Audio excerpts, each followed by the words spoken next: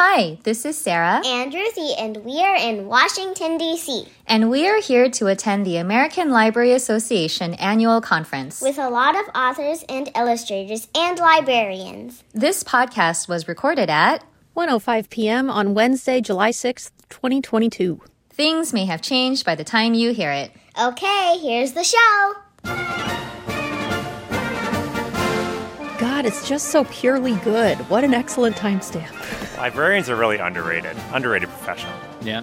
Hey there, it is the NPR Politics Podcast. I'm Danielle Kurtzleben. I cover politics. I'm Miles Parks. I cover voting. And I'm Domenico Montanaro, senior political editor and correspondent. And today we are talking about disinformation about elections, and there's a lot of it. As disinformation and lies about elections continue to spread, the messaging behind these false claims has diversified. In addition to spreading the big lie on big national platforms like on Fox News or Twitter, conspiracists are going smaller. They're also focusing their attention on local officials, creating grassroots efforts that you, Miles, have been following. So let's talk about it. Yeah, basically what happened is over the last year and a half covering voting, I've kind of realized that when we were covering elections in 2020, so much of misinformation around voting was coming from Donald Trump's Twitter account. And that's not the case anymore. He is not on Twitter anymore. And so now what I kind of realized is that it was happening in places I couldn't really see it. At all of these kind of local events, I was seeing kind of event notifications in different towns for like election integrity rallies with prominent election conspiracy theorists. And so a few months ago, I got together with the investigations team here at NPR, and we started tracking these sorts of local grassroots events to spread disinformation. We ended up focusing on four really important election denial influencers, as we're calling them. Mike Lindell, who most people have heard of, the MyPillow guy, Douglas Frank, who is a former high school teacher from Ohio, and then two other guys, Seth Keshel and David Clements. And we found that they held over 300 different grassroots sorts of events across the country in almost every state over the last year and a half, kind of spreading this gospel of voter fraud. And beyond Mike Lindell, who, yes, many of our listeners may have heard of, I certainly hadn't heard of those three other guys before. Were they popular? Were they public figures before any of this? Or have they really made their names by doing this kind of denialism? No, and that's a big part of this story, I think, is the fact that these people, there's been this kind of cottage industry that's popped up around the idea of election denial. These are guys who basically jumped in, quit their full-time job, or in some cases were fired from their full-time jobs, to basically go on tour as election denialists and kind of spread these ideas. They've basically built these online audiences, feeding people this sort of information that people were used to getting from former President Trump, and then they show up in your town or city, kind of rent out a hotel conference room or show up at your church, and they give this whole presentation about how the 2020 election was fraudulent, and in a lot of cases, giving you instructions for how you can stop, election fraud in the future, that you need to go to your city council, you need to, in some cases, make your local election officials fearful of you, or, go knock on doors and find election fraud in your own neighborhoods. These events usually come with actionable advice. Well, Frank's in particular, like his math theory, he's a math professor, is not credible and not reliable and doesn't prove anything to election fraud in this country. But he gives the sheen of respectability because he's a, quote, professor and he knows math and numbers. So it makes it look like there's something to the false theory that something happened that was untoward in the election, whether it be voting machines or changing numbers. And that's kind of the smoke and mirrors of it all, just showing numbers, making himself sound like he's smart and knows what he's talking about, when there's, in fact, no credibility to it. And other professors have come along and debunked his math theory across the board. But it's giving enough people who want to believe something to believe in. Right. And let's be 1,000% clear here. Actual documented cases of election fraud are vanishingly few. Am I right on that, Miles? You are, yeah. I mean, it's never been found that enough fraud. We have these tiny, tiny instances that pop up every once in a while in different towns, but there's never been any evidence to support this idea that there's widespread fraud in American elections. And to be honest, the way our election systems work, it would be almost impossible to be able to commit that sort of the kind of election fraud that these people allege that there is. It's basically would be impossible to actually do in a practical way. Well, let's get at the importance of this, because it's one thing to get on national media and say elections are stolen, which there are plenty of public figures who unfortunately do. But it's another thing to do that in a tiny town. How does doing these grassroots events change how election denialism looks in our country? And Miles, let's start with you on this. I was really interested in that question too, Danielle, and I ended up zeroing in on this place called Weld County, Colorado, which is about an hour north of Denver. I had a long conversation with the county clerk there, Carly Coppice. Basically what she told me is that Douglas Frank, who Domenico mentioned a second ago, came to Colorado and gave a couple presentations last spring.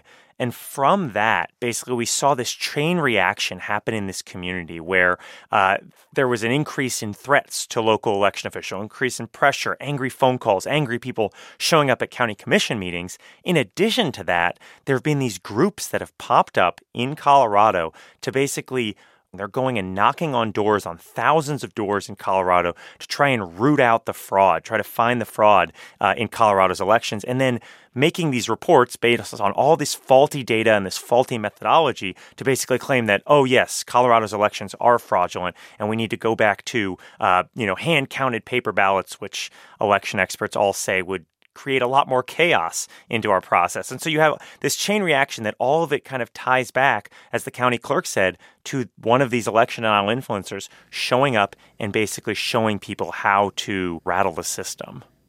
The thing that I think that's most surprising to me when it comes to this is that we've had cons for a long time in this country, stretching back to the wagon wheel days. There were people who'd go town to town and say, here's something that's going to cure all your ails and make you feel great. And when it was revealed to be bunk, people threw them out of town, or worse, right? Now, because of distrust in the media and elites who can prove things right or wrong, people are believing what they want to believe and taking those people into their homes instead. And I think that's the difference, Domenico, right? I mean, you can kind of survive. American democracy can survive if 10, 15% of the people kind of believe conspiracy theories.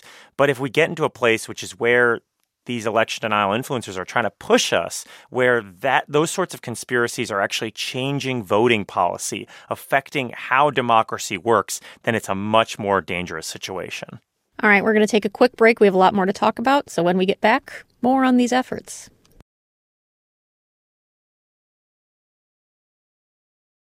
And we are back. And Miles, the claims that these influences are making are baseless, and that's worth saying a million times over and over. These claims are baseless.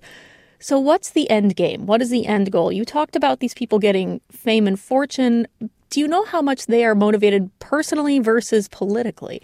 Yeah, I mean, it's hard to say, speaking to kind of get into the brains of these sorts of people. Obviously, there does seem to be some financial aspect to this. We know that Mike Lindell has said that he's spent millions of dollars kind of pushing these ideas across the country. I think when it comes to the end goal, though, politically, they've made that very, very clear. They want to, Seth Keshel, for instance, has what he calls a 10-point plan to improve election integrity. Part of that plan includes eliminating all early voting across the country. Part of it includes eliminating tabulators, which make counting ballots exponentially more accurate and make it much faster so we can have election results in a quick manner. So what we're seeing is this kind of push under the guise of election security to actually make American elections less safe and less effective. And Miles, I kind of wonder, when you think about the magnitude, right, and the magnitude of Trump's rallies being so big and broad, and he'll have 1,000 to 10,000 people at something that he's holding a rally on. What are you seeing size-wise? How well attended are these events? Are they Trump rally size, or does it sounds more like small groups in a library? Yeah, I mean, some of the events that we tracked were kind of either conferences or rallies, kind of big events, but a lot of them were kind of these more local, I would say, in the dozens to less than 100 people range, which I think my first thought on that was, as somebody who's focused a lot on internet disinformation, where a viral post can be seen, millions of times potentially, I was kind of like, oh, why is it really that bad to have a couple dozen people in a room hearing this conspiracy theory? And I think the Colorado instance really shifted my mind on that, because what I kind of came to realize in reporting this story is that while these events reach far fewer people than internet posts do, they're more effective at bringing this sort of almost evangelical intimacy into people and getting them really motivated to act. That's the difference. When I see something on Twitter, I might move right past it and might swipe. But if I'm in a room with somebody for an hour and they really make all of these grand claims about how your community is being stolen from you and how you need to go knock on doors. At the end of one David Clements event, for instance, he said, go to the offices of your county commissioners. They respond to fear. And so that's the sort of messages that are being given in these small events, which, yes, are reaching less people. But if they're motivating those small groups of people to action, they still really matter.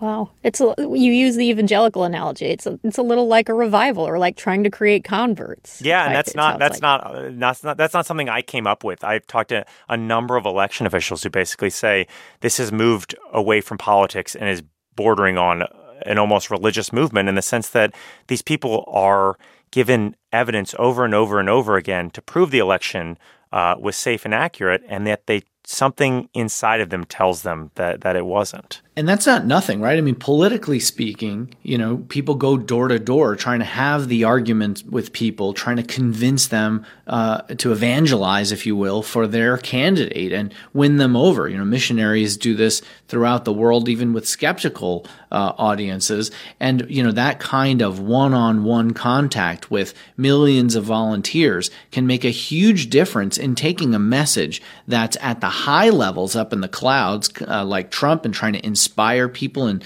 send that sort of those seeds out there. And then people can sort of plant them in their communities and watch them grow, these seeds of election denialism. Yeah, I talked about that with Chris Krebs, who you guys might remember was fired by Trump. He was a former Department of Homeland Security official who was fired by tweet shortly after the 2020 election for saying the election was fair. And he told me, frankly, this is really becoming a cult. So, Miles, you mentioned those local election officials. What's the impact on them, and how are they fighting back? Can they fight back? Yeah, it's a really hard question to answer. I mean, in some cases, they're completely outnumbered. When you think about these sorts of people traveling across the country, having events in all these places, they're going against county clerks who have Twitter accounts with a couple hundred followers who also have other full-time jobs. A lot of times the county clerk is in charge of elections and also in charge of death records or marriage licenses. But I think when I talk to local election officials, they really want to try and get some of these people involved in the process. Can you come and instead of, maybe you attended this event and heard some of these election conspiracies, but come be a poll worker, come understand actually how the process works and see if you still have those same concerns. Because I think a lot of the reason this sort of misinformation is effective is because people don't understand how the process works in their community and in their state. And so election officials are really trying to work on educating people to kind of fight against that. All right, well, that is a wrap for today. We will be back tomorrow. For now, I am Danielle Kurtzleben. I cover politics. I'm Miles Parks. I cover voting. And I'm Domenico Montanaro, senior political editor and correspondent. And thank you for listening to the NPR Politics Podcast.